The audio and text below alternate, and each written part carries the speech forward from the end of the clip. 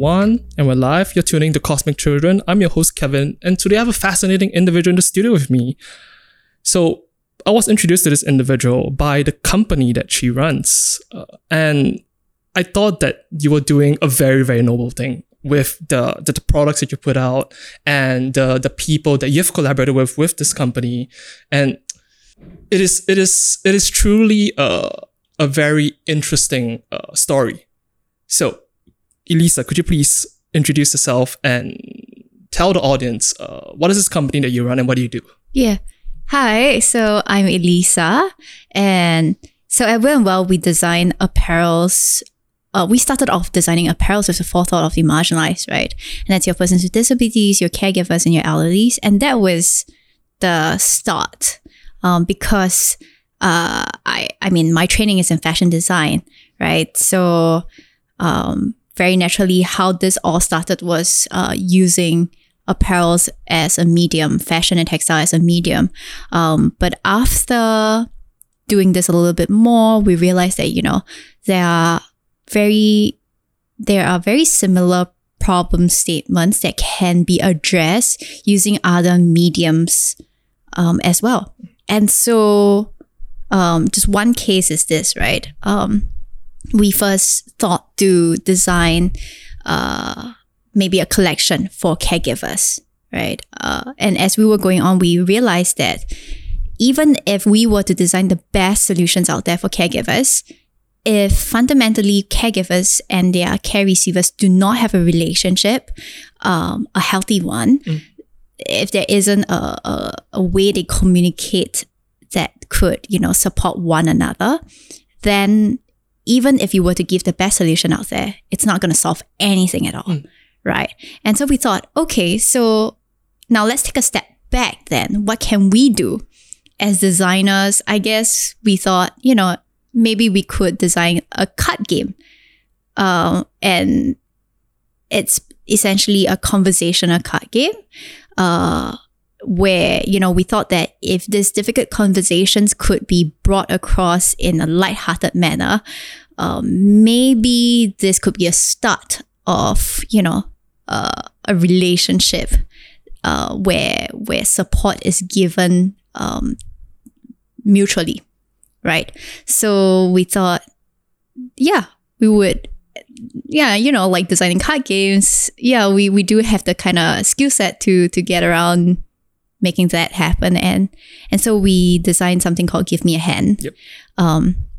And yeah, that's one of the other things that we have started designing also that sort of expands beyond fashion textile. Yep. Yeah, we started designing workshops as well, because we think that came from the thought that, you know, if there were more people with the skill sets that we have, and if we could impart the way we think and approach design, maybe they could help themselves, right? Interesting. And this would multiply the impact.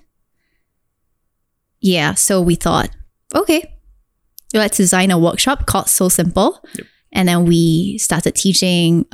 So that entire workshop consists of the technical aspect that we teach and also the design thinking approach that we teach.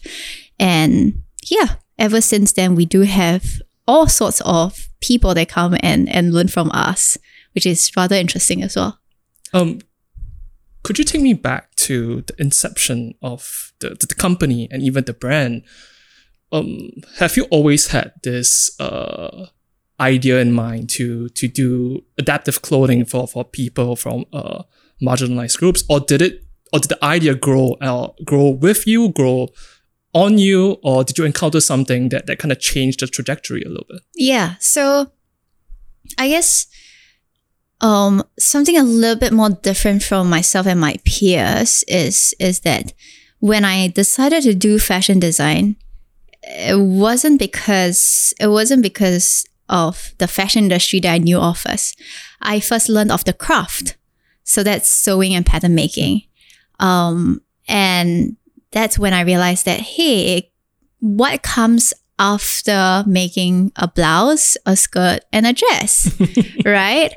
And then I was just thinking, okay, it must be more, but I had no clue. And then I went to the library to start reading up a little bit more about fashion, and I realized that, oh, it's an industry in its own, right? It's not just sewing and pattern making.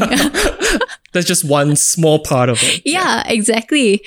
And so I had spent a lot of time reading magazines in the library because it would cost too much to purchase magazines. And then in these books, they give you references to blogs. And back then, it's all about the fashion blogging and all that as well. So that is kind of how I got exposed to the industry. And I thought, okay, now this sounds rather interesting.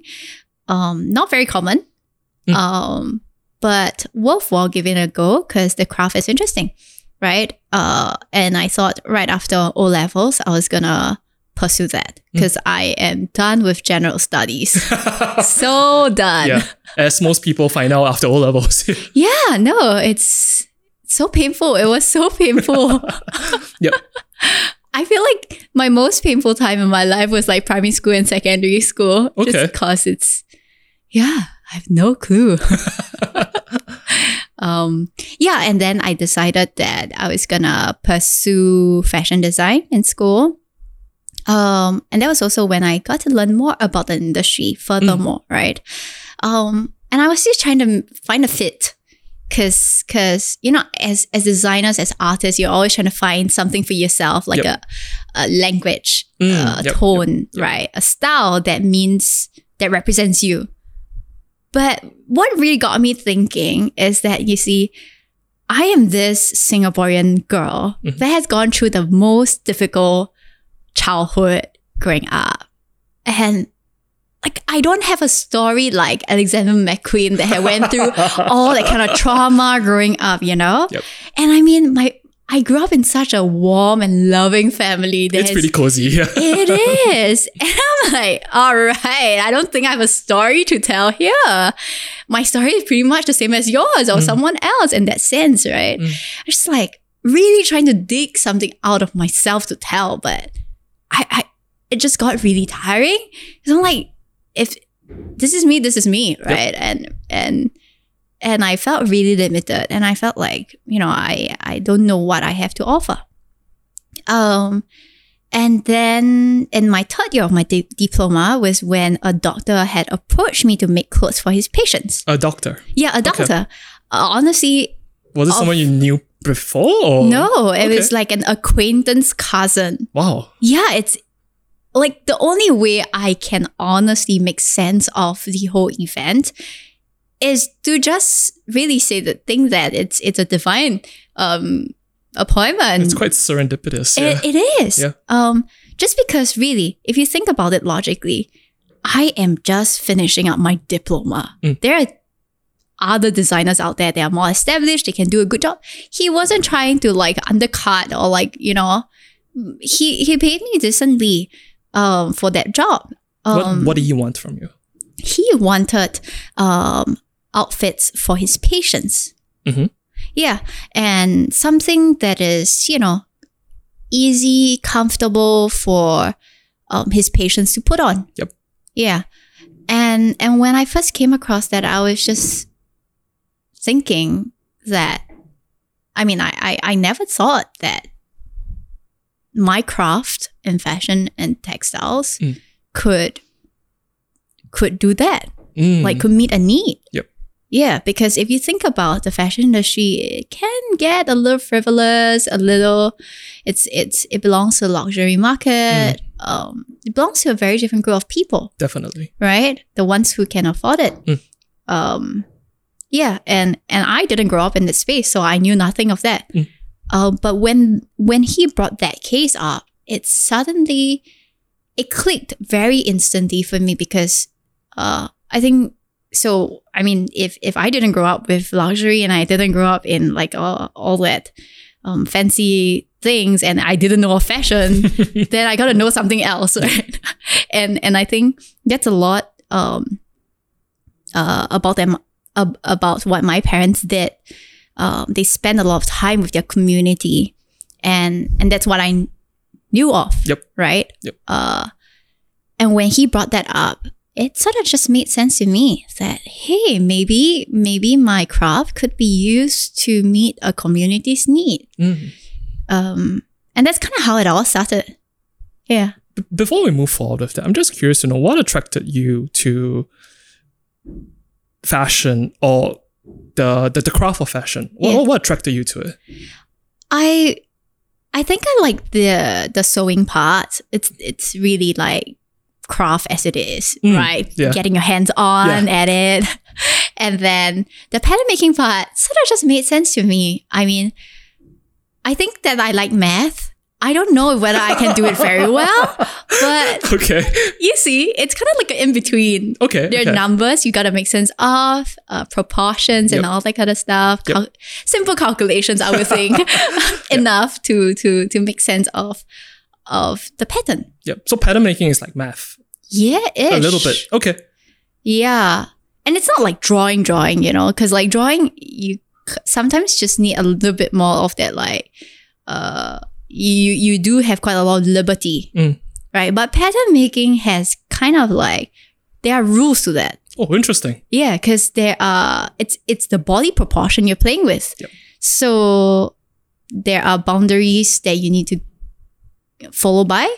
And that makes it less intimidating for me when you think about drawing or when you think about craft and art. Yep. Right? Yeah.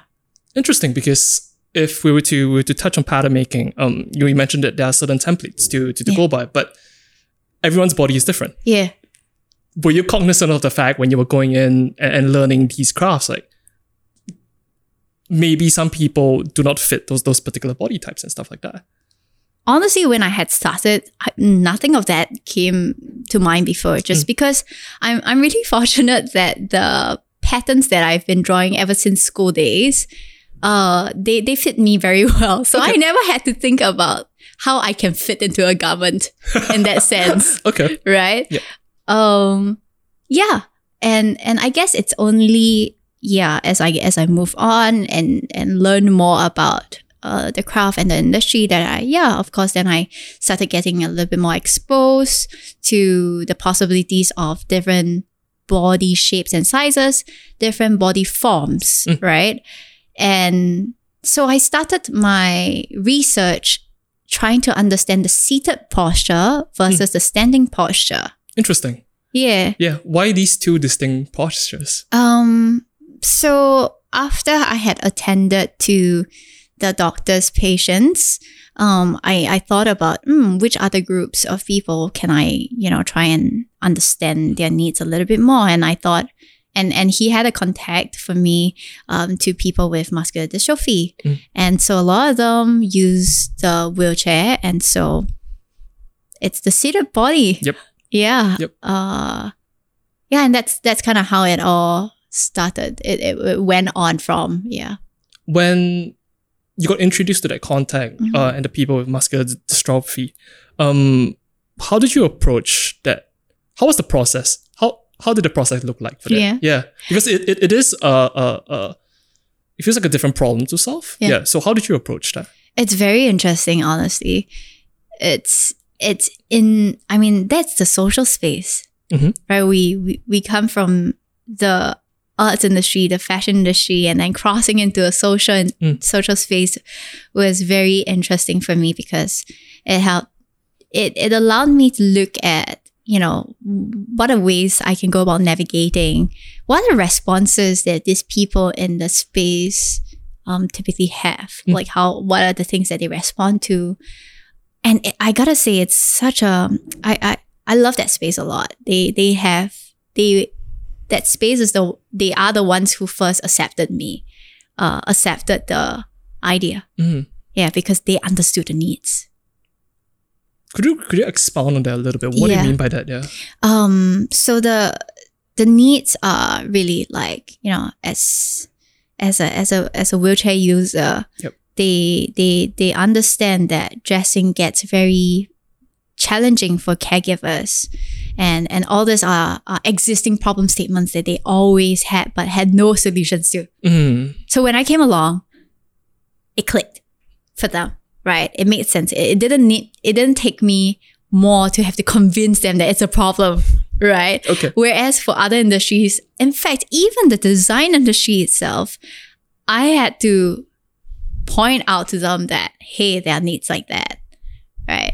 But in the social space, it's straight up. It's like speaking to occupational therapists. They understand this straight up because like they deal with patients with all these kind of challenges all the time, but they just haven't got a solution around.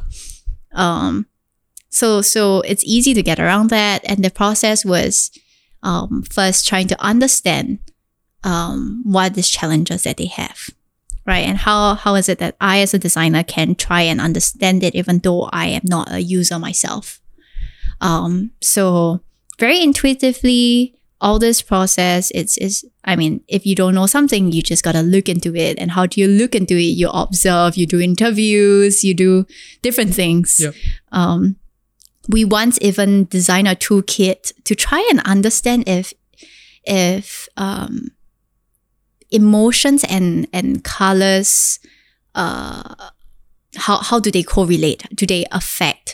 How do they affect the mood of a person? And if whether we could come up with something universal enough, right? Yeah, and we design a toolkit where, you know, and even relating it with textile to touch. Yep. Yeah. So we designed a box. We put in different kind of fabrics in there, and we ask people to touch and relate it with an emotion. Yep. Likewise with colors and stuff. So we do all sorts of stuff to try and understand a problem. Yeah. So I guess first and foremost, how it might differ from the traditional fashion making process is about to understand the challenges and the need that both the caregivers and the care receivers might face. Yeah, pretty much. And that was when we realized that, hey, you know, it's far beyond just caregivers and care receivers, right? Each of us do have very different style preferences, ways of that we like putting on a shirt or etc. Right? Yeah, and how would that look like? How could that look like for the wider group of people? Yeah.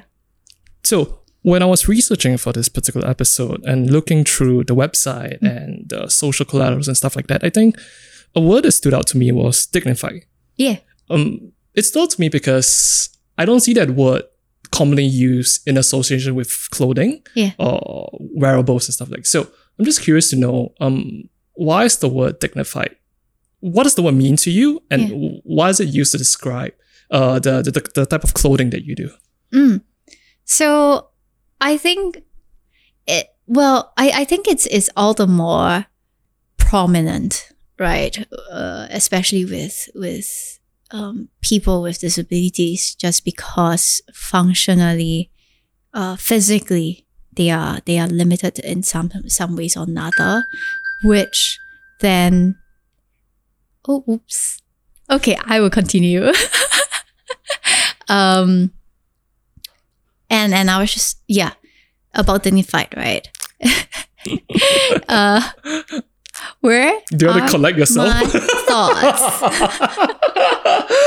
Okay, yes, I got it. I got it back. I found it. Thank God. It didn't fly too far away. But yes, about dignified and how persons with disabilities, especially, you know, when it comes to physical disabilities, it's all the more prominent, right? Just because you're dependent on someone else to do things for you, and because of that limitation, then sometimes it does get sometimes you just don't get it the way best for you, right? I mean, as I'm speaking about this, I have like images in my head about how this could look like. I mean, yeah, if you were to visualize like somebody who is dependent on caregiver's help, but the caregiver is really stressed out by the entire situation, just really tired already. And so imagine you're so tired already. Would you still ask? Would you still take the effort to ask someone, what color would you like to wear today? You see, so these things are emotionally important, but like physically and functionally, no, right? But that also means dignity for someone else to even be able to decide for themselves independently, saying, this is what I like to wear today. This is how I would like to dress, express myself today. And yeah, I mean, I don't think anyone's at fault over here, really. But I think that there can be a lot of education and nurture that goes around this space, such that you see caregivers and care receivers are able to understand how they can support one another in a dignified manner. So let's say even this is very applicable in the role of a caregiver as well. You see, how is it that we can create dressing processes such that caregivers feel dignified helping someone else? So right? It's a two-way street, right? It's two ways. Yep. Yeah. And I mean, so these are more of the obvious ways of seeing it. If we were to ask that question for ourselves, right? What are some things that we go around doing that we have forgotten about with regard to dignity? Right? I mean, I'm just going to leave it here.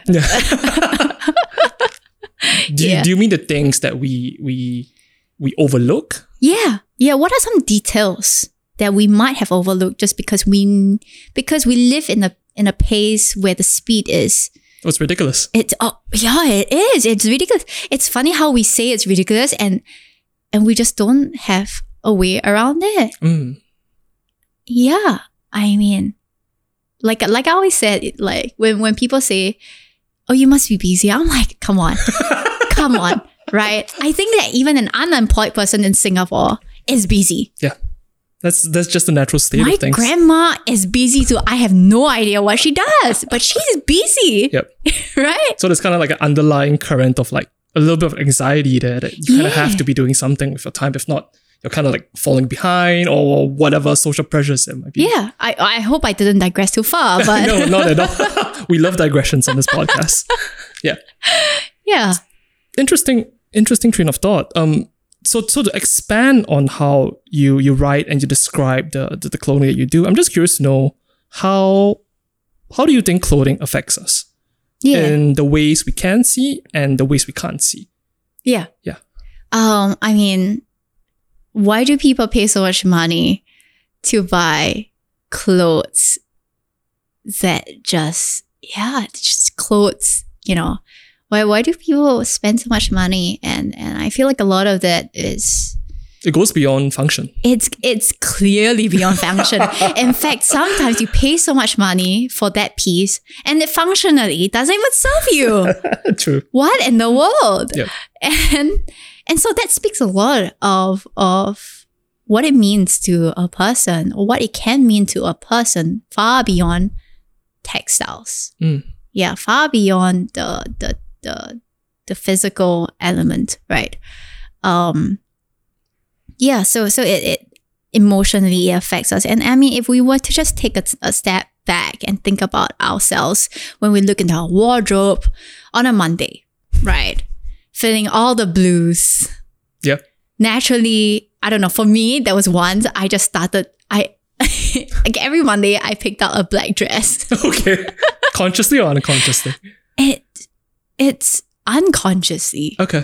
Yeah, it's just like I just need to be in a dress that makes me feel like I'm not going anywhere.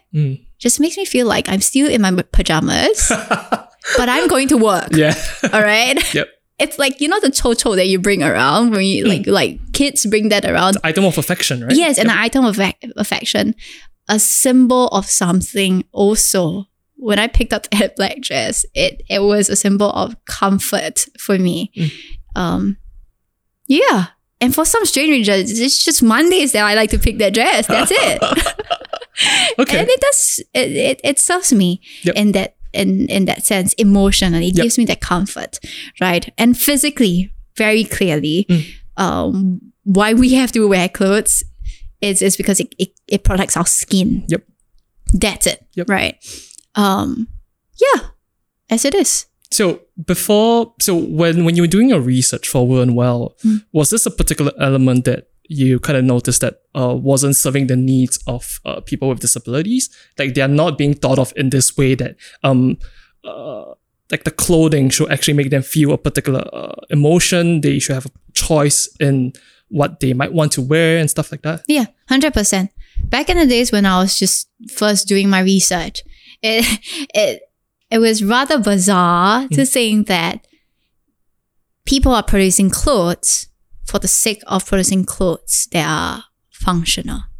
What do you mean by that? That means that so when I was doing my research, there were a lot of these adaptive apparel solutions that has just no design thought in that piece, in these pieces, right? And it's fundamentally rude. Okay. It's rude to I mean, it's why is it rude?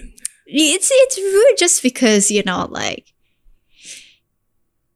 a garment can do so much for a person besides the physical aspect of it, right? And why is that not being cared for? Why is that not being attended to? I don't think it asks for much. You know what I mean? Yeah, if you were just as a designer, I'm trying to empathize and see, am I being too harsh about it? But I mean, thankfully we have moved on from there, and now designs are starting to look things are getting competitive. Yeah, people are realizing that clothes are able to serve the emotional part as well, and hence style is important. For people to even have the option to consider different colors and styles, are more available these days. Yeah. Because I would imagine if we just think about clothing and fashion, going beyond the idea of function, it's mostly about expression. Yeah. And it seems like we might have overlooked or not thought of giving them the tools of expression even. So right now you mentioned as there are brands coming up to serve those needs. Yeah. And thankfully they are more common now than otherwise. Yeah. But I guess if we were to consider the timeline of things and the progression of things, I must say is that at least these people had thought about addressing the functional needs of these people. So I mean, thank you for starting that. Right? That is at least progress. Yeah, that's at least progress. Progress in the right direction, really. Yes, progress in the right direction. And then, I guess as we go along, we add in a little bit more. We grow a little bit further, push it a little bit further. Yep. Yeah. So what I find to be fascinating about the products that you come up with are the customizations that you do and the features that you embed in the clothing, be it hidden or not hidden, to serve the different needs that the individuals that come to you might have.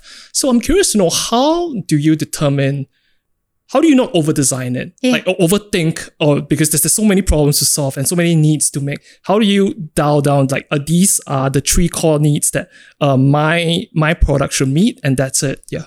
It's a constant seesaw. Okay. So I see it as a seesaw because, some things you have to give, some things you have to take, and it really depends on what is the primary need. So sometimes I can be doing a customization consultation with a client, and then they'll be really ambitious. They'll say, I need this, and then we will come up with all these kinds of solutions, and then it comes to a point where this is just accept, it'd be great to have every bit of it, but that means we are forsaking some other bits, right?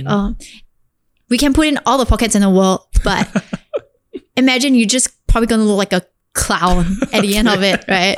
Now, what are we giving, right? What are we taking? What are we giving? I mean, if you think that these pockets are going to, like, you think you're going to rock in it and look great in it, I mean, by all means, right? Cool. We give you all the pockets, but we try and do that for our clients. We help them weigh it out as well. And when we're able to do that for them, and if we realize that this is something important for them, then we try and help them to reprioritize, right? So for this garment, what are the key elements you want, right? And let's say if you want to meet that other need, could it be on another garment? Gotcha. Right? So it's just like balancing it out in that sense, yeah. So I guess it's more like a collaboration between the individuals and you and your team to sit down. And I imagine this process it will take quite some time. Yeah. Wouldn't it run in contrast to the idea of how, as we talked about before, the speed at which, let's say, the fashion industry is moving? I mean, people are more cognizant of fast fashion these days, but it's still present. It's a behemoth that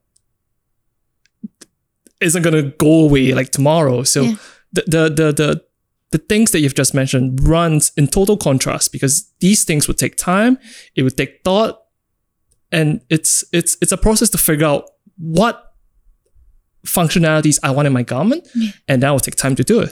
Yeah, 100%. It is a collaborative effort. So during the consultation sessions, we try and keep it within an hour.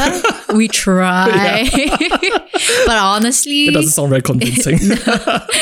The first meeting, we try and keep it to 1 hour. But then what you don't realize is that the following sessions are a little bit more tweaks, a little bit more consulting and all that. And we try and not look at all that. I mean, if you were to add all that up, it's not going to make sense at all, right? But after all, it's important. And, you know, having said about time, right? Well, even though we do not want to live in this state of speed, but the thing is, sometimes life serves you with a certain timeline only. What do you mean by that? So we have clients who are making their last piece of garment, and the doctors say we do not know when this person is going to pass. So you are racing with their own internal timeline. Internal time, yes. And like, even though our policy is, you know, we ask for 1 to 1.5 months to finish the entire process. But sometimes life isn't going to allow for that. And so then we try and prioritize. We will try and tell our other customers, and then we're going to ask for a little bit more time and shift things around because we have an emergency case here. So that is kind of how we manage that. And it's really quite interesting. And I think after all, we're really thankful that, you know, sometimes these garments, even though we thought that they're gonna go with the person very quickly already, in fact, people recover from their state. And then we have another problem. Now the garments, this person has gotten so well, that person has put on more weight. This garment doesn't work anymore. Okay, now how can we redesign it? Like, how can we, you know, expand the original piece? So it's very dynamic. It sounds very dynamic. And that's exactly what makes this whole thing so fun. Like, there's just so much life in that whole process. There's so much life in the opera. That is a very interesting way of summarizing life, because what you just said about you meeting your clients and customers that might not have that long in this world, I would imagine being faced with that, both one as a business owner, two as a designer, and just three as a human being. It's a lot of things to juggle at once, and you still want to make it, but it's very different from a conventional piece of clothing, because you know that this could be the last thing that they wear. And I think that extracts a heavy price on an individual when you consider the magnitude of that, because going back to dignity, I think you would want the person to feel a certain way, comfortable, dignified when they wear the piece of clothing, and it could be the last. I think yes. that is pretty intense. It is, and there was, so I'm trying to recall now the time when I had met one of the client and the doctor said, this is a young girl, right? You might have read it in a blog post about Amelia. The one with the lights? Yes, yes, 100%. She asked for lights on her dress. I'm just like, okay, girl. You want it? We'll make it happen. I have no clue yet, but we will make it happen. How was she when you first met her? So she is nonverbal. She is perpetually, she sleeps for more than about 20 hours on average in a day. So she's only awake sometimes in a day. And those are some very precious moments back then, because she was so unwell, the doctor was just really uncertain of how long she has left. And when I went there, I was feeling all sorts of emotions, because like there's a lot of pressure, like you said. There was also like that fear of not being able to do what she wants and to deliver that. And to think of even what the doctor had said, right? But when we were in the process, that was when so much of life that happened, because this is us trying to co-design for a girl who's nonverbal but has a mind about how her dream dress is going to look like. She knows it exactly how she wants it, right? Between white lights and colorful lights, rainbow lights, she could say that she wanted white lights. Girl is classy. Yeah. She knows. Between pink, blue, she knows exactly she wants pink. Yep. She likes both because they are favorite colors of her favorite princesses, right? But she thought about how this would match the other elements in the dress. Yeah. And how we communicated with her was we would put the fabric on her hands where she can feel it, and then she would blink. Oh, interesting. As a response. Yep. To yes. And man, when she doesn't blink, she doesn't blink. You break a sweat. Yeah, you know that's not getting through. Yep. No, it was so funny because it got to the day when I had delivered the dress, like when I was due to deliver the dress, I went over to her place. I was chatting with her mom and her sister outside, and she knew that I was coming, right? And she was in the room, and then she decided to give us all a scare by holding her breath. So what happens is when she holds her breath long enough, an alarm will go off. Oh, wow. Yeah. Yeah. And she held her breath. And the alarm went off. Yeah, went off. Just to get her out of the room to meet me. Yeah, she wanted to see her dress. Okay. Oh dear. Yeah, she went to the extent to get our attention. But yeah, it really, just even thinking about that whole process, it was such a the whole process was full of excitement, full of even for herself, she was just excited about it. Yeah, and even though we knew that there's an outcome that could possibly happen, but the whole process was just full of life. Yeah. That is amazing to hear, because it feels like every time a customer walks through the doors and speaks to you guys for like a custom piece, it's a different piece. Yeah. It's going to be a different piece because they have different needs, different challenges, they want different things. They're at a different point in their life, regardless. Yeah. Is that exciting? No, it's so dynamic. It's so exciting.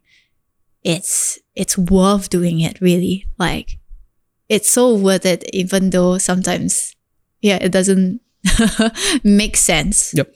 Yeah. When I was reading the blog and reading through the stories and the profiles that you have put up there, it feels very humanizing. At least to me, looking and reading the stories. Was there any particular intent or view or vision you had when you started this business to avoid certain stigmas or misconceptions that people might have, but to put the people that you work with in this light? Yeah. So the question is, if was it always your intent to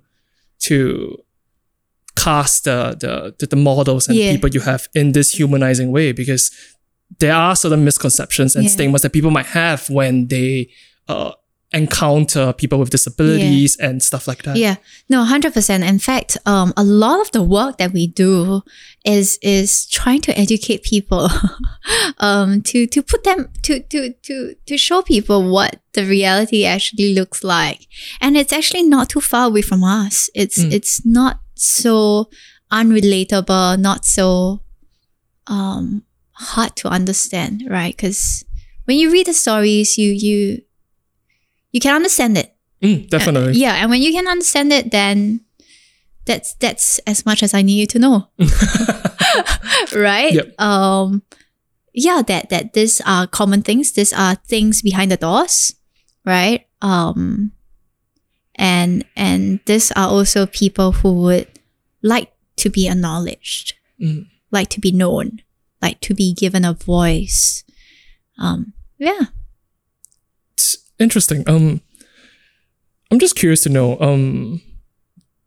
the word inclusivity has been thrown around these days and being used as marketing and for all sorts of campaigns and stuff. Like, I'm curious to know, what does it mean to you, the word inclusivity? Yeah. What does it mean to you and I guess to a business to really embody that particular term? Yeah. Honestly, I still find it very hard to make sense of the happenings around that word, right? It's a very loaded word. It is so loaded. Like, you can make a statement about it and then like somebody is gonna like say something else about it, and then does it mean that does it mean that, it's not valid anymore? But I guess, we try and I always keep myself in check about that. But I still don't think I have like the 100% answer to that. But how we relate and how we make sense of that at Will and Well is, what we try to give a voice to and what we try to do is attend to details and needs that have not been given a platform or a voice or an opportunity, and we want to acknowledge them. We want to include them. We want to have them journey with us because we think that they are important. We think that their needs are important, and it really is as it is, right? Whether or not you are amputated, whether or not you are seated perpetually, or whether or not and anything really, and anyone, we do not say no to these things. We do not think that it's not important enough to attend to.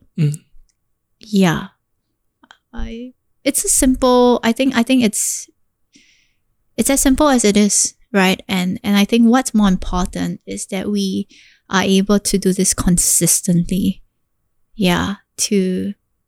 So that means when we are small, when we have nothing, when we become a little bigger, we do have a little bit more. And when we become big potentially, we also do not forget this, right? And to continuously be that platform, be the people to continue to represent the unheard. Yeah. Interesting that you mentioned about when you guys get bigger. So I believe you started as a one-man operation.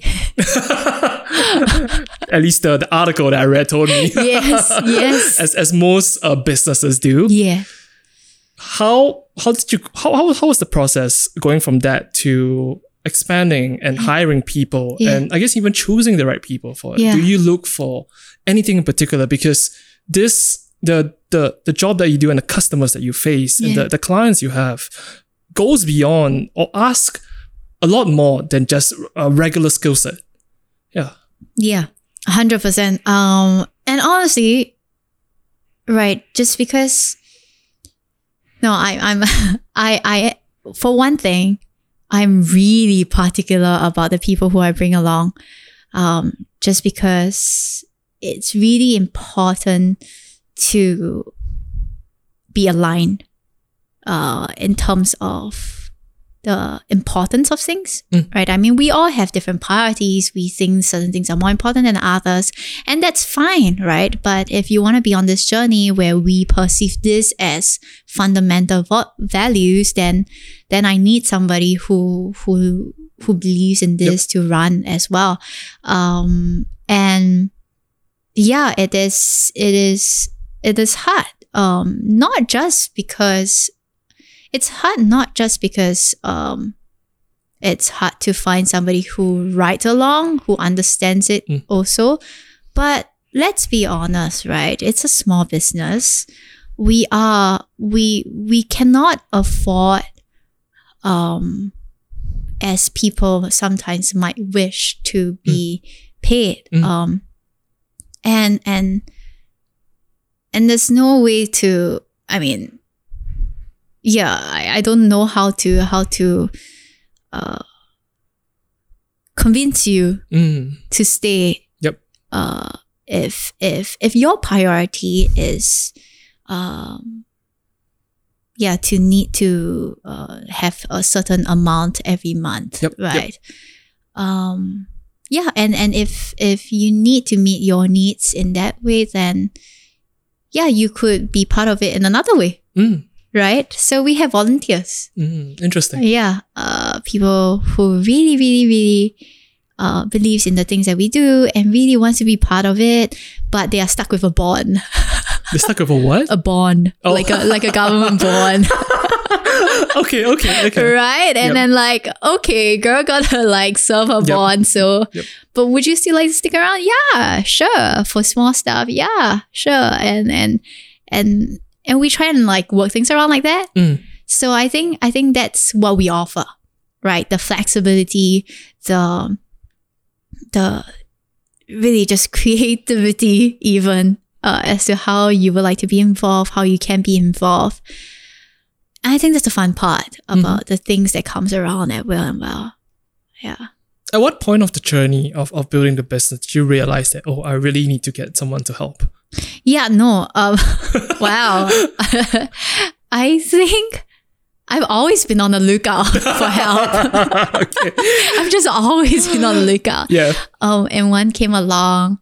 We have this volunteer, Dave. Dave is, oh my goodness, he's the first person who came on the journey with me.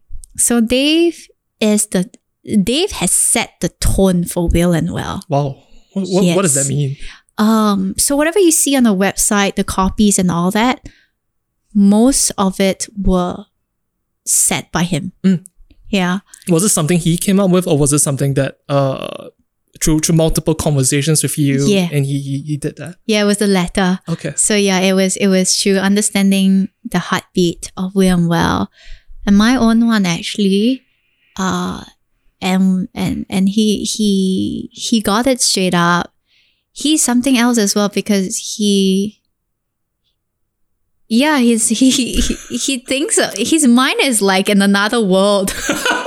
That's a good thing. Yeah, okay. it is. Yeah. I mean, he doesn't belong to us. And that's a good thing. And it's a good thing. Okay. It's so good. Okay. Because it's quite funny. So like how, and then after Dave, there was other people that came along and that basically set up Will and Well that really led us to where we are. Honestly, I must say, if it wasn't for my team, I don't know how much more painful the journey would have been for me. And thank God for them. I can talk to you over here about all these things, right? Yeah, and that's kind of how it all started with Dave, you know, attending to the tone and the brand. Then there was Sui that came in to make sure that if I want to do a business online, I need to set up cookies and stuff like this, which I never knew. Haha. And I wouldn't be able to help myself. Yep.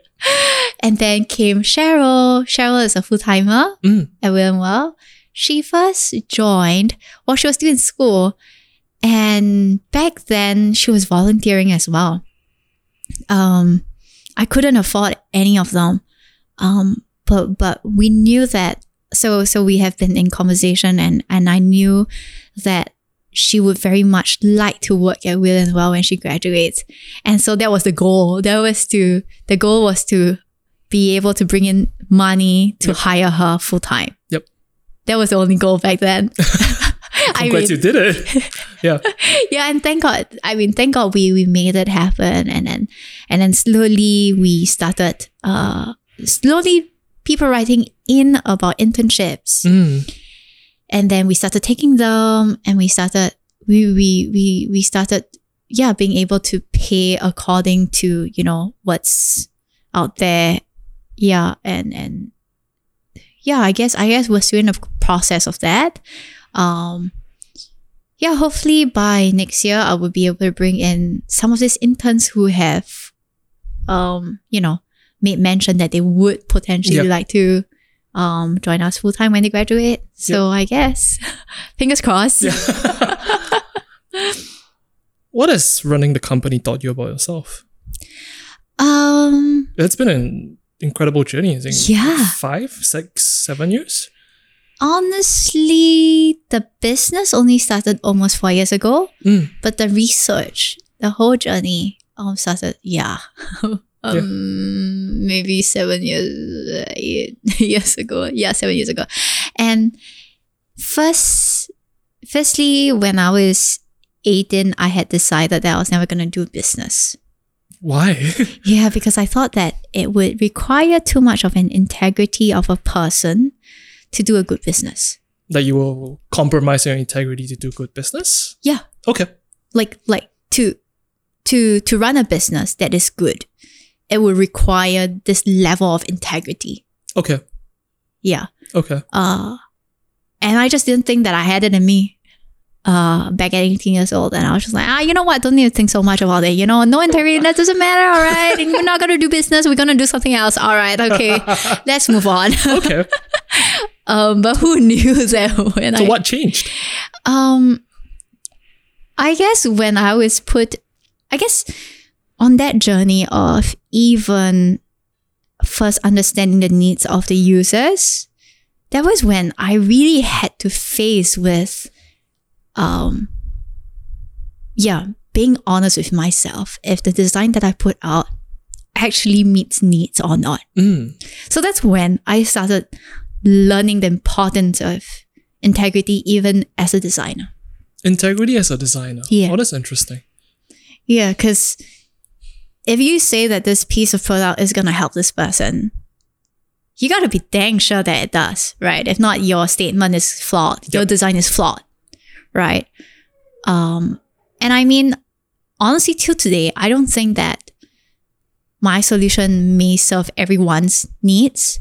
But if it does, for the certain people who meets, like, I mean, we do have products that do not very, very, very, very basic level, right? Let's say if our size is until L, If you are bigger than that, if you cannot fit, then technically it doesn't fit. Yep. Right. So we don't take it upon ourselves that way. We're not like too hard on ourselves. But if fundamentally you say that this design serves this need, then it should lah. Right. And so that's when I was, I guess that's where I started learning and facing myself,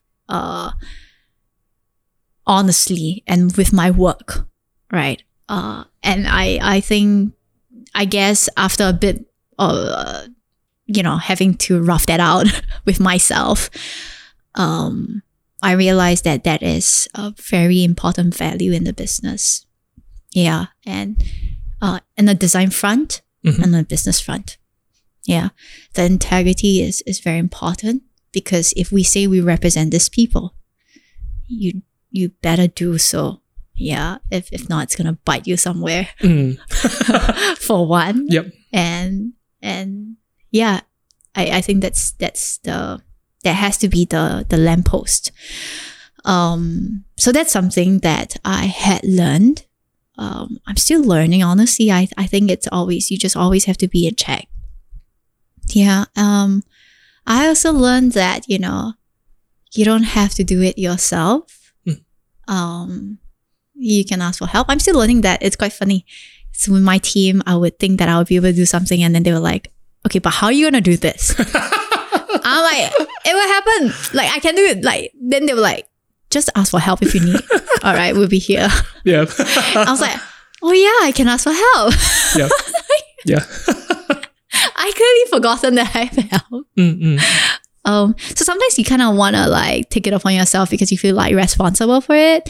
But, other people have made themselves available as well. So I think it's important to acknowledge that they are able to do the task very well as well. Yep. And to make your life easier, and to accept that is a learning journey. To always be reminded of that is also a learning journey. Yeah. I'm curious to know, how do your roles change? How do your roles in the business change when you got more people to help, more volunteers and interns to help? How do your role change? Because you mentioned of your love for doing the basics of which is the sewing, the pattern making. So do you still get to do that, or have you been thrust into like a different role these days? Yeah. So, I mean, I love doing that, but I've grown to love to do a lot other things, right? So, as we went on and I got a tailor to help and to support on that end, I end up not having to do very much of that. But at times when, things still require immediate attention, and if my tailor can't do it, I'll do it. Oh, okay. Yeah, so thank God the skills come in handy. Even though you haven't touched them for a bit? Oh. Yeah, I mean, I guess I like it so much that I can. It's almost like intuitive. It's probably programmed already in my head too. So it's like riding a bike. Yeah, pretty much. Okay. Maybe easier. Oh, interesting. Because sometimes, on the bike, like I feel like I fractured the tire of my bike, which I need to like attend to soon. But balance is difficult. Yeah, I mean, it's not so much about balance, but it's how do you do it? How do you ride a bike properly? I don't think it's a proper way to do it. You just go and you hope that you don't fall down, you don't crash, there's no potholes. Yeah, so that's like survival 101, right? Yeah. But like as you progress, how do you ride a bike such that you do not spoil the tires? So I've just been thinking about how I can ride more smoothly. Better seat. Bigger tires. Yeah, probably bigger tires, right? Yeah. But like I have problems with like even like when I approach a curb. Yep. I do like dash at it, right? Do you try to go up the curb? Yeah, I do. Okay. And sometimes it's just such a abrupt like motion that it might be a bit too rough for the front tires. I think it's gonna happen nonetheless. I think there is no getting around the grinding of the tires when you're when you're riding it. Yeah. Yeah. Okay, I'm just thinking like, maybe I could like help with the impact a little bit more. You have to brace for impact, that's for sure. Like, is there a way to lift the bike a little bit? I think you might tip like that. Yeah, okay. So I might be overthinking this with regards to the bicycle. Okay. But functionally, going back to the question, if there is a need for it, you can still stand in, let's say, for the sewing part. Yeah, I do. And then answering the rest of the question, it's also how, so thank God, recently I've met this designer who is part of our team now. Having someone to attend to the design aspect is very helpful because then it allows me to look at the business, to attend to the overall strategy, right? Really just looking at the business now. And I think I'm hoping that is what we will transition into. Yeah, I've grown to love a lot of other things. Like, what do you mean by that? So I hold a full-time job as well. What? Okay. Outside of Will and Well. Yeah, outside of Will and Well. Huh. Okay. Yeah. All right. Wow. So, yeah. Okay. And so after starting Will and Well, I sort of knew that I was going to do my master's. And then I just completed my master's sometime in July. That was my final paper. It was on social innovation. Social innovation. Could you give a brief explanation of what that is to people who might not know what that is? Yeah. So it's really, how we can look at social issues and create and innovate solutions to address all of this. Okay. Right. It's very applicable across different industries. Very applicable across different sizes. Whether it's a nonprofit, whether it's a public sector or a private sector, anything, or a social enterprise, anything. And what are some ways that you can navigate around all the social problems, right? And of course, going on that course just got me like exposed to so many other things in the world. It gets me so excited. And yeah, I have then decided that after my master's, I wanted to explore more. Yeah.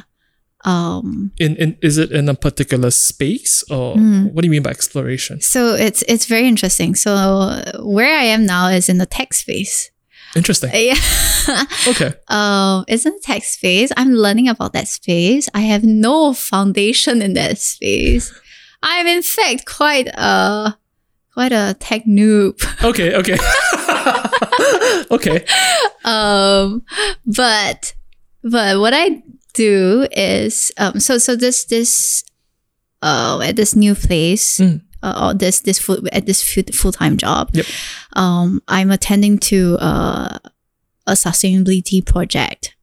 Oh yeah, so it's really looking at how we can match sustainability startups with corporates that potentially could help them to scale or take them to a different height. Giving them that exposure. So that's a project I'm running. And it's interesting. Yeah, because it's a different space. But it's also important. I don't know how to put this. Just because sustainability is we're kind of in a place where we are threatened very much now by the rate of things that has accelerated, right? From industrialization to how capitalism has brought us. But I mean, I'm not going to even talk about that because like we're going to get into trouble talking about that. This one end, we will have a few more episodes. But I mean, having said that, it's not all bad, right? It's just knowing that, by a certain year, Singapore might flood. That's it. Yeah, there have been really scary predictions. Yeah, less than 100 years from now, we're gonna be flooded in the west and the east side. And by the way, in Singapore, the highest point is Bukit Timah. So if you wanna, if nothing progress and if things and the global warming side has progressed faster. So the safe point is Bukit Timah. Yes. Good to know. It's a little bit far west, but I think we have 100 years to get there. So it's cool. Yes. Yeah, it's a rather pressing issue. But like you said also, how inclusivity has been such a buzzword and has been so abused in some sense as well. Sustainability is also a topic, right? And like even for the word sustainability, there's so many facets to it. Exactly. And when let's say a brand or a corporation uses it, it might have a different meaning compared to when an activist or an individual would say something about it. And sometimes when you look at the commercialization of such societal issues, it runs a bit of conflict. It does. Yeah. It does. And how is it then? Yeah, how can organizations, or how can we be honest with ourselves as to what we would like to do and what we can do at this point? I mean, if you say this is as much as I can do, nobody's gonna trash you, you know, because it's a progress, right?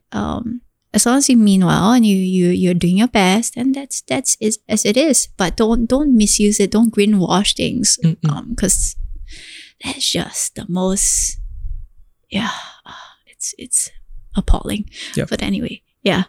Going back to what you shared about the full-time job, were you surprised to see so much innovation going on in Singapore that might not be known to the public? That there are actually people working with science and technology and everything else to innovate and to solve the problem of sustainability?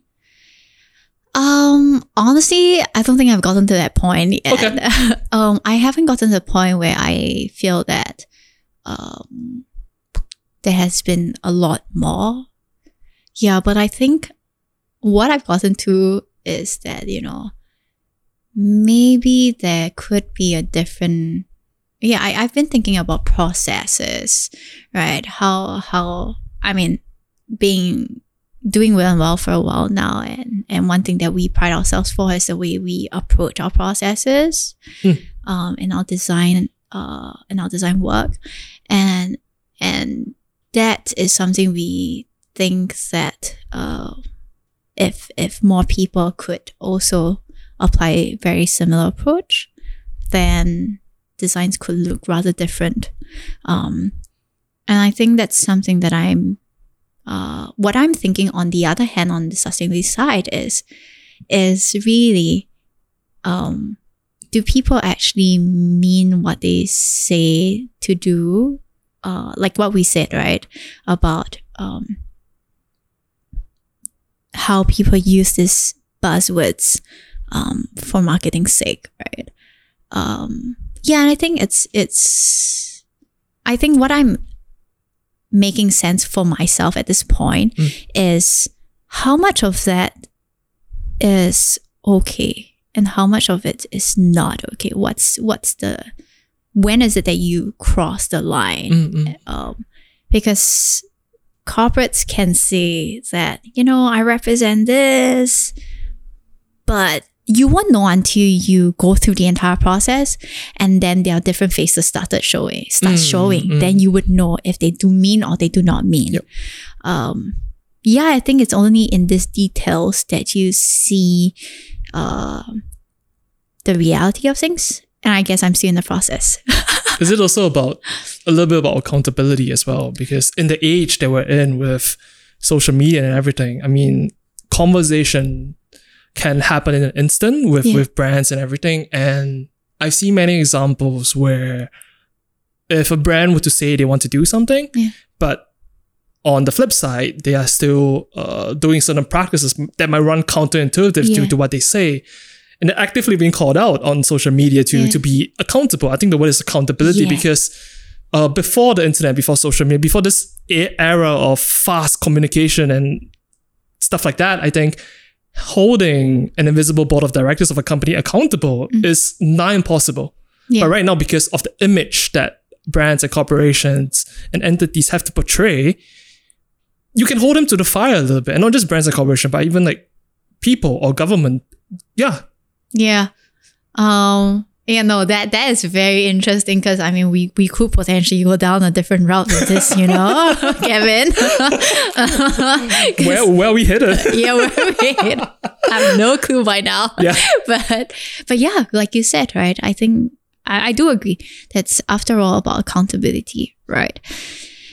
And I think the more fundamental or something more bite-sized and more apparent is that, you know, back again to integrity. How can you check yourself, right? How can you be honest with yourself? And I think that would be a first point of accountability to yourself as a person, right? And then of course it trickles down to the people who you lead, who you represent.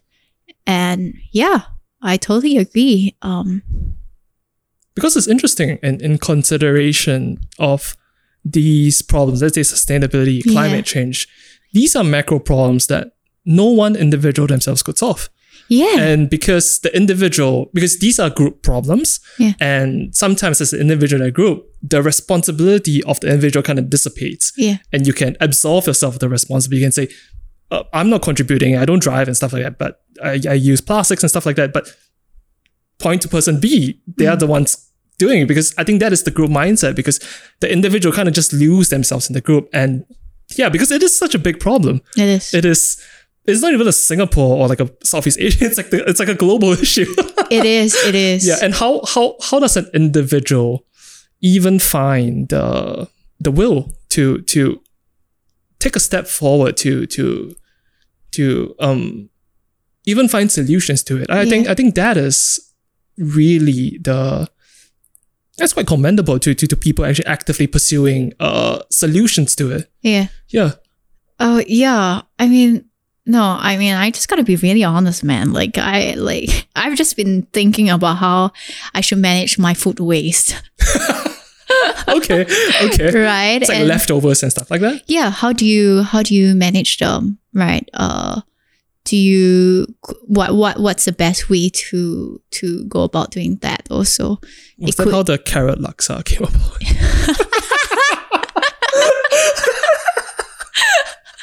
To some extent. Okay. I mean, the carrot laksa is probably just me being really easy with like the food that I eat, right? And like, you know, when you have nothing else, all right. Yeah. But it's also thinking about like let's say your banana peels. How can you dispose it in a more in a better manner, right? And I've been trying to see how I can make my own compost. Yeah. Okay. For my cute plant. Okay. Yeah. Yeah. So that is also something I've been thinking about, you know. And so another thought is then I only have one plant. Okay. But I have so much food waste. What am I gonna do with my excessive compost? Right? Compost. What am I gonna do with it? I have no clue yet. And this is something I've been thinking about. But yeah, I think these are small ways that we can keep ourselves accountable to if we say we care about certain stuff, I guess. Yeah, and I guess it's always managing that tension with yourself also. I think that's something we at some times have to be gracious to ourselves, be kind to ourselves, and know that, you know, you do mean well. But as long as you keep yourself in check, that, you know, you're not doing certain things because you are lazy, or you know, then I think you're progressing after all.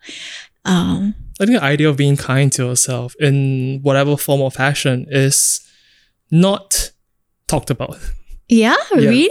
I think not just in the areas of accountability to yourself, when, let's say, about sustainability and stuff like that, but I don't think it's a very common practice to be kind to yourself. I mean, people work at breakneck speeds to get something, and when they don't achieve it, and you get a whole host of bad perceptions and negative feelings, be it internally or externally. Yeah. Yeah, and I think that I'm curious to know your thoughts on this. Do you feel like Singapore is taking steps in the right direction to address these perhaps larger societal issues that we might be facing? Well, that's that's a really big question. Just because, I think Singapore tries. Okay. Yeah, I think we try. But after all, we also have our limitations, just because we are, fundamentally, geographically, very small. Tiny. And how we started, right? And how we are right now.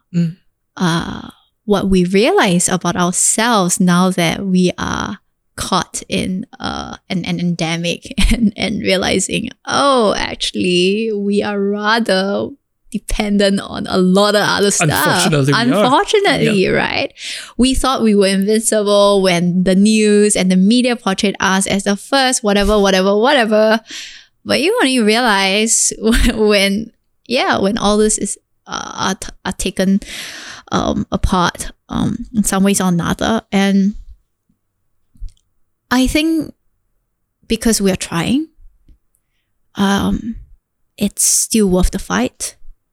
Yeah, it's still worth the fight. I can't think of,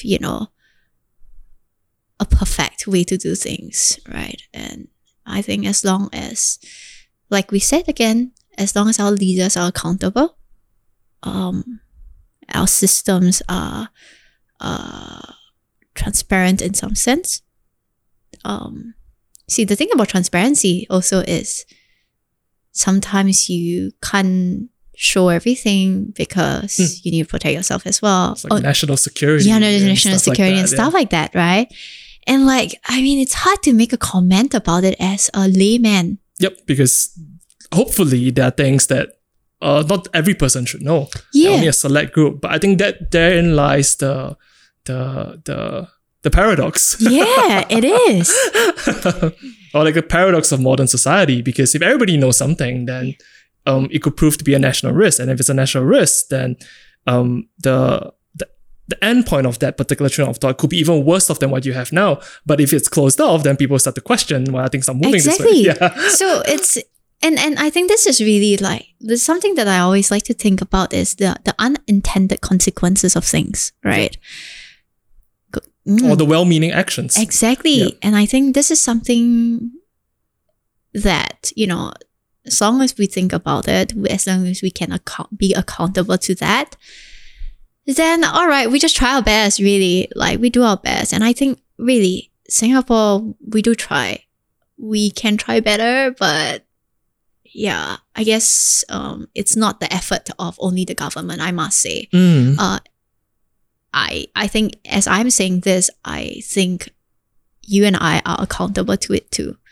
And anyone else who's listening to this, we are all accountable to the future that we say we want to see. A couple more questions before we end the recording. I'm curious to know what went into the thought process for the name Will and Well. It's quite funny. Did you just like the words? No. Okay. The three words you like best, Will and I wouldn't even call "and" a word. So Will, well. I mean, it's kind of catchy. It is. So this really is a story because when I was doing my final year project, I was doing it with two other friends. I had roped two other friends to do it with me because I know that there's no way I can do all of it myself to make a good case in point. That was what I wanted to do for my final year project. And these two friends came along and they really did a good job to make to make the final year project a bang. Yeah. Like a bang. And then so my good friend Caroline, who was doing the branding side of things, she thought about Will and Well when she was in the toilet. Oh, like where most good ideas come from. Okay. I get that. Okay. Yeah, so it's a toilet idea. Yep. And then she got out of the toilet. She brought it out. She brought it up to us, and she said, "Hey, you know, I thought about this ideas," and we're like, "Oh no, that sounds really nice, but what does it mean?" No idea. Toilet idea. All right. So we put it to the teacher nonetheless because we thought, you know, there's a ring to it. Yep, there is a ring to it. And then teacher liked it. Teacher didn't care much for what it really meant behind that. And okay, never mind. We finished our final year project. And then that was when I have to take the brand on as a business when it really like hit. Like, there's no way Kevin asked me and I end the story by saying it's a toilet idea, full stop. Why not? Right? So that was something that I refused to like live with. Okay. And so I started thinking about, you know, maybe I should change it to another name or something else, right? But I was really pondering about it along with all the other business things that I had no clue about. Then that was kind of when things got really, like, things were tough. Like you said, when I was doing it myself, when you do it yourself and all that. I mean, I used to go to the library to pick up accounting books for accounting noobs. Those are accounting tomes, not books. Yeah. Those are not books. A book is meant to be read. That is meant to be done something with. Yeah. To decompose. Yeah, perhaps. Yeah. But yeah, and then I would read like business laws and fall asleep and try to like open my eyes again to read it somewhere.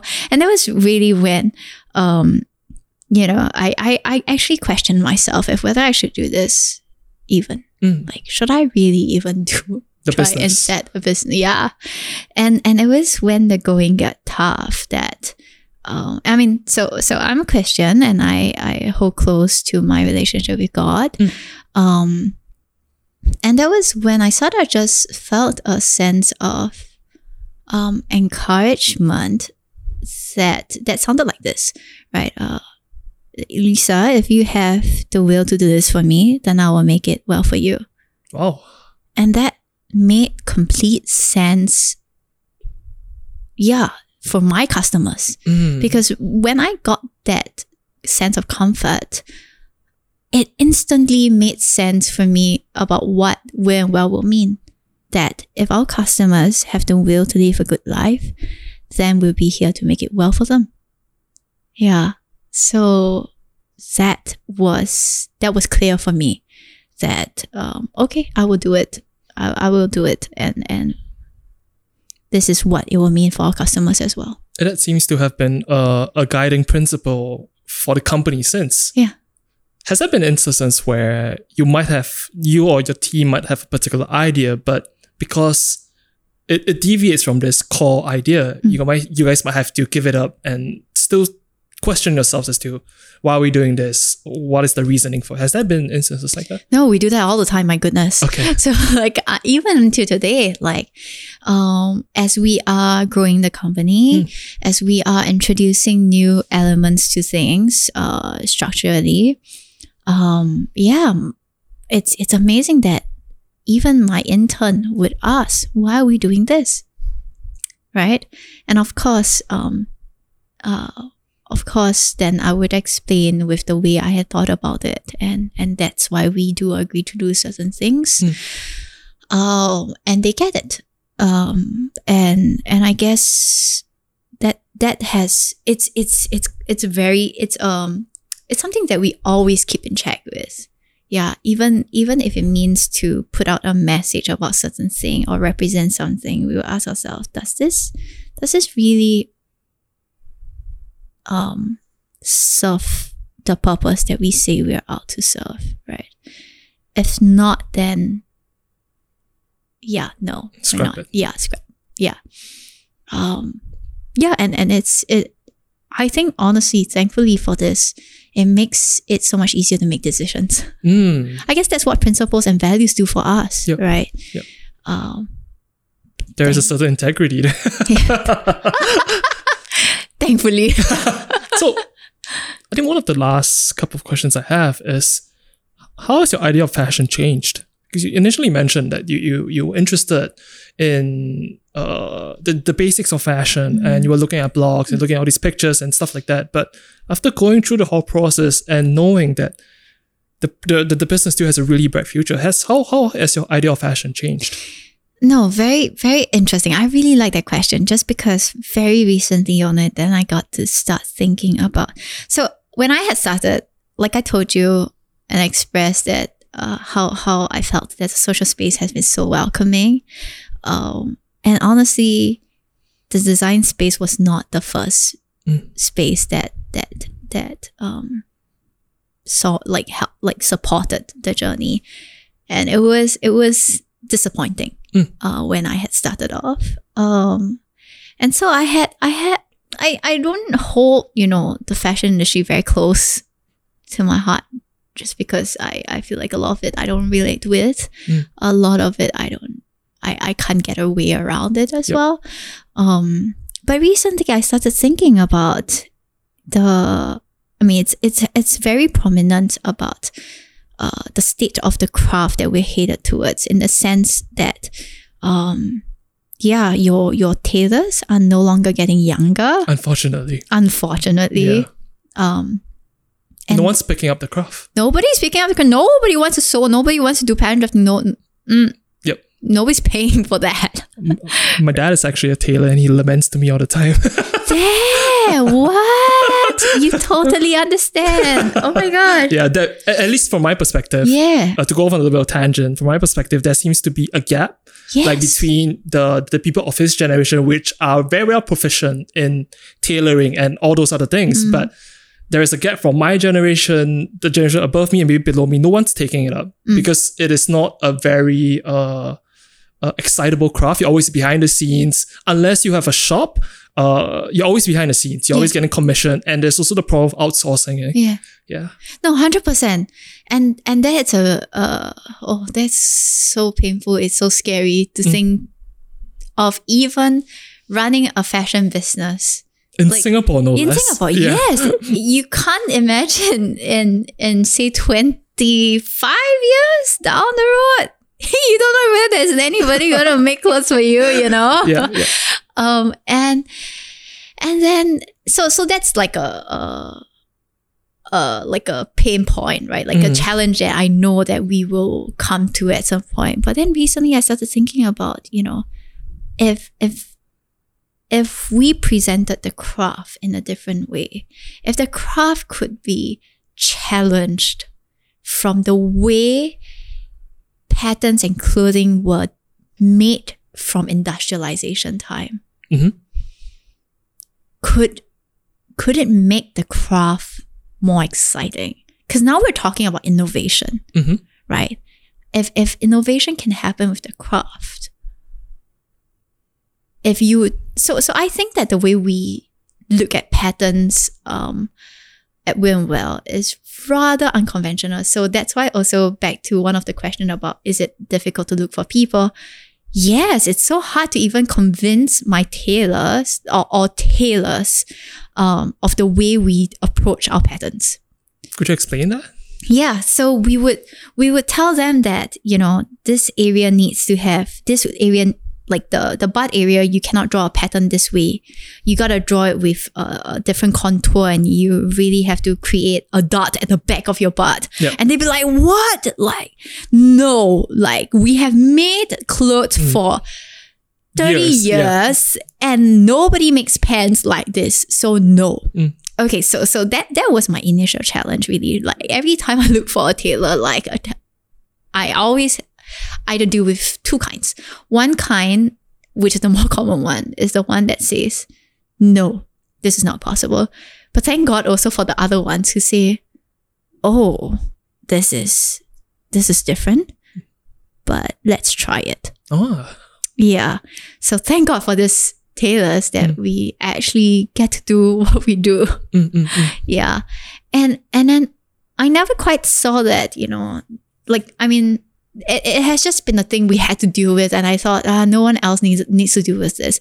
But I started thinking that, if the craft this kind of elements, if the craft was being pushed in this direction, it could make the craft really interesting, because until today, I still pattern draft myself. I still pattern draft my clients' clothes.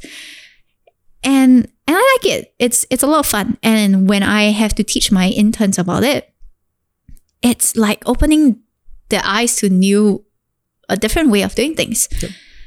And the possibilities of the craft from then on could be the future, could at least see some light. You know? Yep.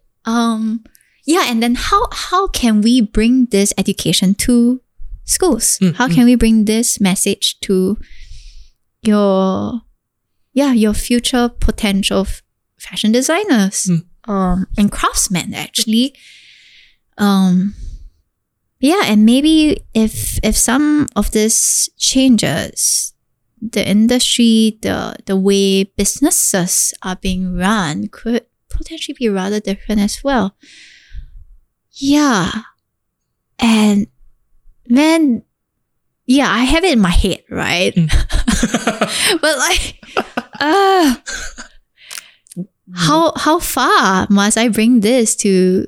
How long must I do this before it becomes a reality, and before it just dies out altogether? What do you think is hindering us from perhaps taking a step towards that direction? I think, oh my gosh, this is going to sound a little offensive, but I do not want to offend anyone here. But I think that the teachers in schools are too comfortable. Yeah. People are comfortable. People are too comfortable doing the things that they have been taught to do. They don't think beyond what they were taught. And because of that, and it's not just teachers, really. Sometimes, even more often than not, leaders of the industries, they talk a lot about, how the future should have been like this or that, they talk about the past a bit too often. I agree. And not the future. Yep. Because, and they can't talk about the future because they are so caught up in the past and the present, they can barely imagine what the future could look like. And because of that, it serves as a hindrance to the future generation and what could potentially be the future, because these are the people who are holding the seats. I do have a problem with that. I have a big fat problem with that. I always found the idea of nostalgia and looking to the past to be a bit insidious, because if you were to really consider the future is never going to look anything like the past, and the past only serves to perhaps inform and to educate a little bit, but a lot of the judgment and even the plans you make for the future should be forward thinking, and you shouldn't be looking back to make those decisions. Yeah. Quite exactly. And when we talk about forward thinking, then what is it? What does that really look like? Or what does it even mean? Yeah, because people would have different conceptions of what the future will look like. Yeah. And because people care for different things. Yeah. And unless you have a really wide group of diverse individuals with different minds and different ways of thinking and different problems and challenges they face, unless you get them all in a group and you talk it out, it's never gonna it's never gonna fit this idea of inclusivity and stuff, like, because there was this video that I watched some time back. It basically says that the world you see and the world that you interact with is not meant for you, because it is for the average individual. And the average individual, you will never fit the average individual, because whether be it you're with disabilities or you're able-bodied or anything, because it is always of a very nebulous criteria. So I think that the simplest way I can think of, in a way, it's like how a lot of things are catered towards right-handers.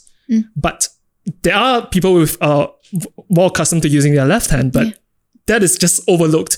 Yeah. So that was a fantastic video, and it made me think that is true, because the way systems are made up is to cater to quote-unquote the average and the majority, for the sake of efficiency and stuff like that. But I believe we are in this point in time where we are thinking about the other group, the entire picture, and to bring everybody up to a level that is comfortable for everybody. It's not just to cater to the majority of people. Yeah, quite right. And I think you can think that, William Well is trying to do that as well, in some sense. I'm curious to know though, why is this idea of serving this community of people, why is it important to you?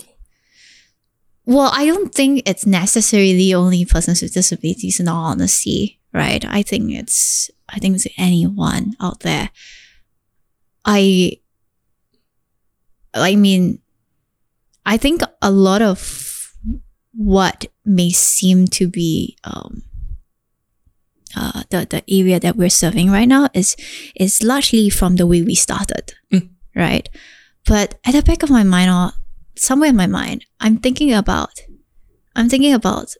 famine issues in Africa. And the problem statements that they have are very interesting.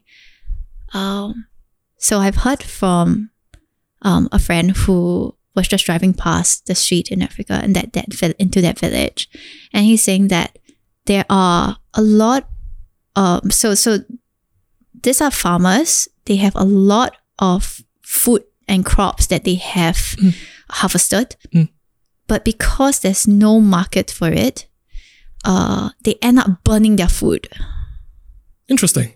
Yeah, and when they start burning their food, then you're gonna have air pollution issues. You're gonna have land waste issues and all that. Scarcity as well. It's all sorts of other problems that they face with, and these things bother me as well, right? It's just that at this point I do not have a way around it. So yeah, hopefully sometime or someone else could attend to that with the resource, then yeah, I think I would very much hope to see a solution to that, or their needs being met in some ways or another. So yeah, I guess William Well has been positioned in a way where we had started off that way.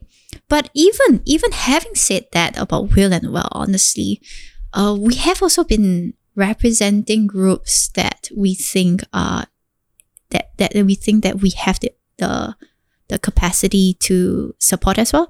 So one of it is the COVID the CMSC group, which is an organization that supports the migrant workers in Singapore. So they actually, we knew that they had a campaign going on. They were trying to fund $800,000, or maybe even $1 million. God knows, I forgot now. But they were really trying to get a lot of money to support this group of people back in the days when we were in lockdown, under the lockdown. And we thought, yeah, it's at the time that we thought we were gonna pull out Give Me a Hand, because, geez, it gotta be the best time to bring these cuts out, because people are stuck with their loved ones now. And when would be a better time to get people to, or when would we face with such pressing needs to then talk about these things, especially now that you're stuck with one another. And then to think that, hey, our migrant friends on the other hand are feeling really upset because they cannot be with their family. Exactly. What irony, isn't it? And so we thought, okay, you know what? Our cuts might not be ready yet. We have the structure of the game already. Let's put a bit of it up, and then, do a pay as you wish campaign, and then donate the entire sum to support the CSMC group. And we did very much that, and that was what we could represent back then, right? And then recently they asked for masks, reusable masks for their for the migrant workers as well. And so we decided, okay, we're going to start a campaign asking, anyone who would like to sponsor, they can purchase it. We will make it and produce it for them in support of the needs that there are.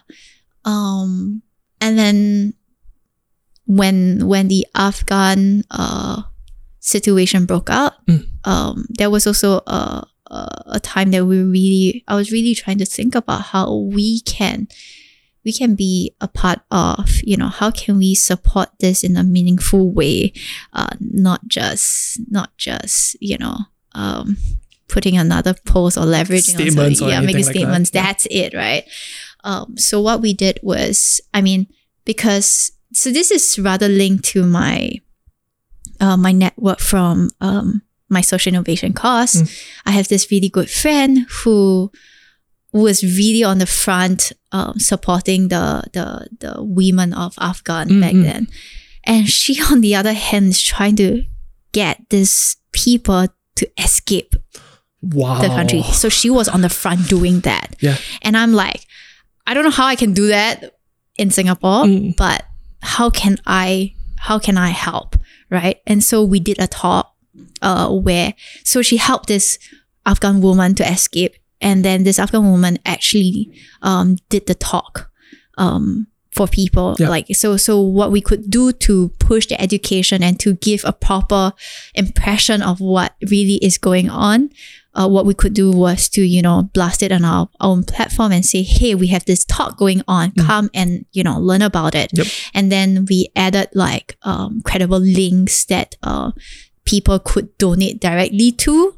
Yeah, so I think we try and represent groups that, needs a voice, needs a platform. And honestly, we do not have the biggest platform. We do not even have a big platform even to say it, right? We're small. Yeah. But even with the small that we have, it's still a space. Yep. We are being authentic to what you guys say and stand for. Yeah. And we put it out there nonetheless, and we try our best in the best ways that we can afford, right? I think that sort of answers your... Definitely. The idea of sponsorships is also common in, I think, one of the campaigns that y'all run, right? Yes. Which is, I think, is it the Be the Difference campaign? Yes. Yeah. 100%. Oh my gosh, Be the Difference makes me so excited all the time. Just because it's a hack to the problem that we have. What is the problem? The problem is cost. And your father would know this very well. You will also know this very well, right?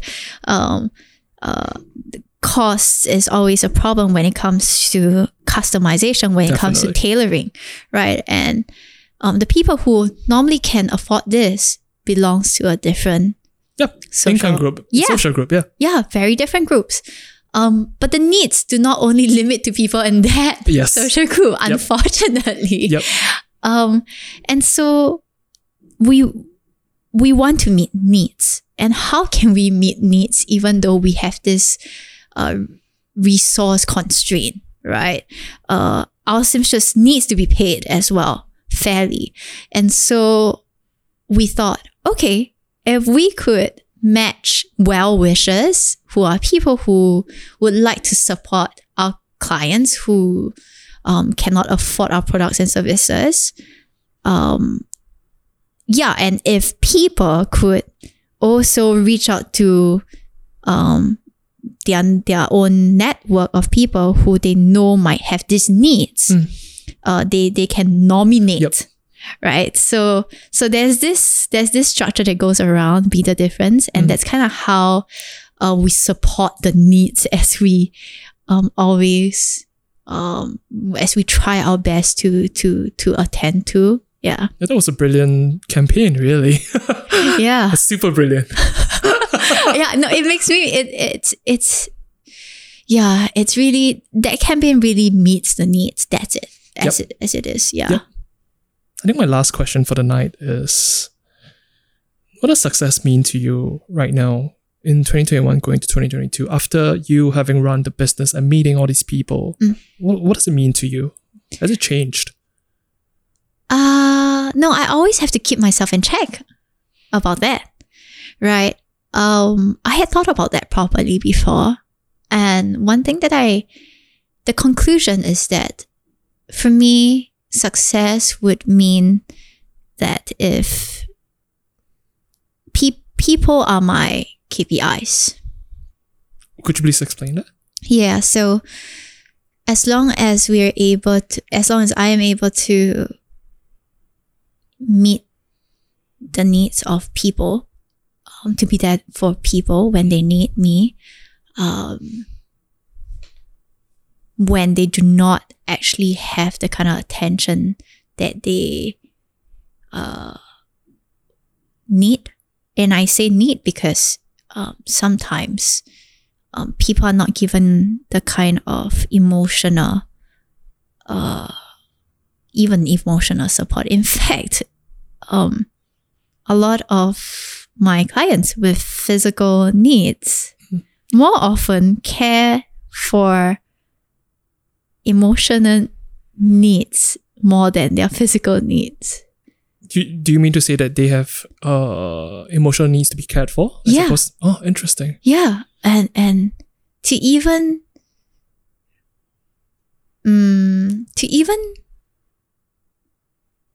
be attended to emotionally, yeah, can sometimes be apparently more important than having their physical needs met. And that is, I would imagine, a lot more difficult because you can't see it. Oh, yeah. And first of all, someone has to communicate the emotional need. Yeah. And if that is missing, I feel that we as humans, we are very bad with things we can't see.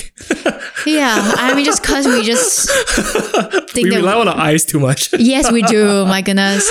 Yeah. Yeah, to only be reminded that we do have other senses as well. Yeah. Yeah. But yeah, so I think, if a person's need is being met in one way or another, then I think I think that is success to me in some ways. I think people lives are very important. Lives matter a lot, and whatever that state of the quality of the life that the person may have, and if I can help to improve or bring some form of a solution to that, then I think I count that as success. I count that as worthwhile. Yeah. Yeah. It's amazing. It's almost like a service unto others. Yeah. That's really amazing. Before we end, is there anything you would like to ask me? Very interesting. I wanted to ask about the vintage clothes around here. Okay. Just because I'm sitting in this space and I'm smelling this clothes that I recognize so well. Like the smell of vintage. Yep. Yeah. Is my past.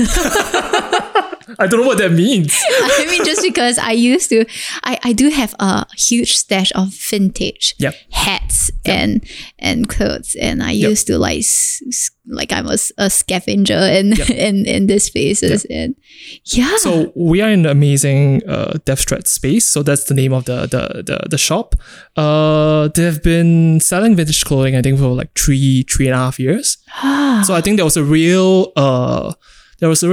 boom of interest and demand, I think 3 to 4 years back. Yeah. Because of, I think, cultural reasons, people started picking up. It could be sustainability. I think the trend really came from the West. Yeah. And when people realize, hey, these clothes are actually quite cool. It has a story to them. There's a certain level of authenticity. Yeah. Like there's a whole lot of reasons as to why there is such a high valuation for these shirts. Yeah. And I think, interestingly enough, at least from what I've heard, for certain pop culture related memorabilia, the more wear and tear it has, the higher the value. Yeah. So there's a lot of really, really interesting facets to this particular culture, and it's driven a lot by demands from, I think, people my and your age and even younger, because of what they see online. They see their favorite celebrities wearing like this shirt from the 90s, and they're like, oh, where do I get that? Yeah. They wear like a Marvel t-shirt from the 80s and the 90s. Oh, where do I get that? I think this really caters to that demand, which is interesting because it solves the idea of, oh, maybe I will buy something from Uniqlo, but I buy something that has really existed. So in a way, it kind of solves the problem of sustainability. Instead of people going to buy from a shop, they buy something secondhand or even third hand. Right. Well, thanks for explaining that. But yeah, no, I want to claim that question again that you have. I actually have my Give Me a Hand deck here. And, I see it. And can you draw one card? And I would like to hear your answer to that. Okay, hold on. Okay. Oh, no worries about that. Okay, I got it. So the question is, if you could make a rule for a day that everyone has to follow, what would it be? Aha, yes. I'm not prepared for this question. Let me think. Everyone has to follow. Yeah. Okay, assuming that I have a lot of faith in people following the rule. Yeah. The only answer I can give you the only answer I could give you right now is for people to actually take the time to understand themselves. Yeah. Partly because I believe a lot in the agency of the self, and I believe that is a very that is a need that people might not realize that they should tend to, and B, it's not as talked about, because living in Singapore, you are kind of shoehorned into a particular path.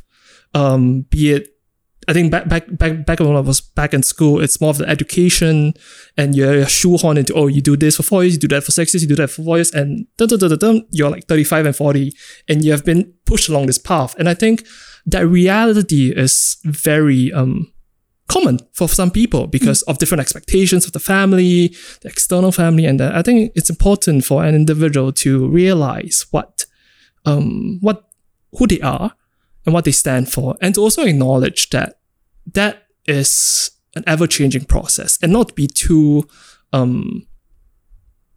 fixed on that. The idea that anything is fixed in this world, it's a bit silly. Yeah. Because we in society, it builds up this certain sense of order, and to order that people can trust in, like the MRT, the stations, trains. We need that. But the idea that anything of the self, anything to do with humans or the self is inherently fixed, I think that's a bit silly. Yeah. Yeah. No, thanks for sharing that. No, I love that. That's the answer I have saved back in my head. Yeah.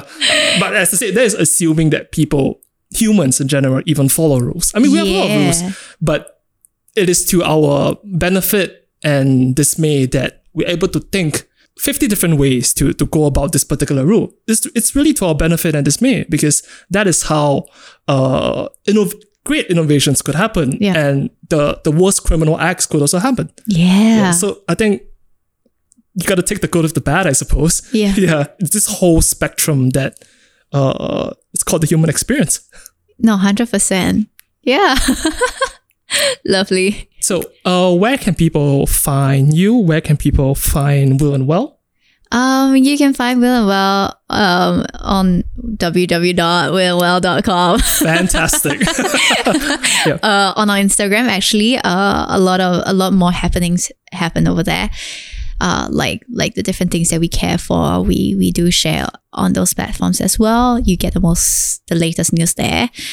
Facebook will be the second place, and then we are currently doing our artist residency at Orchard NLB. It's a beautiful space. We're very thankful for the opportunity. I love the library. I can tell. I think I might have surmised that. Yeah, and it's so nice that Will and Well can be there. Yep. Okay, quick question, quick tangent actually. Do you think the idea of a library would diminish as people move a lot of the publication, and there's a lot more focus of publicating to online? No, this is very interesting, because I actually spoke to the librarian about this, right? And what I realized is that the NLB actually holds such great weight on their shoulders, because they have to follow with the ever-changing trends and technology and innovation. And they themselves as well are keeping up with that, right? And God knows how NLB might look like in the future, but at least for now, we are thankful that, we can actually even borrow books online. Oh, definitely. Right? And just like read ebooks and all that. So I think they are, I gotta say, I think they are doing a really good job in that. And still using their physical space to be very relevant. They are putting out, like, I think, if you have no idea where, like how people go to like Times, whatever, to look for what's the latest events and right. I think NLB actually has pretty good events curated, even physically, for their audiences. And yeah, it really got me thinking about how the library might seem like a quiet, and the role of a librarian might be something that is so unknown and so quiet, right? In more ways than one. Yeah, in more ways than one. And yet they are quietly moving rather aggressively with the speed of the society. And that itself is just something else. Yeah. Yeah. But back to that. We are there till the end of the year, which is coming to an end soon. Yeah. And then God knows where we will be moving to. Yeah. I hope the answer will be clear to you soon. Yes. Fingers crossed. Fingers crossed. Thank you, Lisa. Thank you for your time and the fantastic conversation. Likewise, Kevin. Appreciate you. Thanks for listening. We hope you enjoyed the episode and feel inspired. If you enjoyed what you heard thus far, do give us a follow on Instagram. And don't forget to share and subscribe. Stay tuned for the next episode.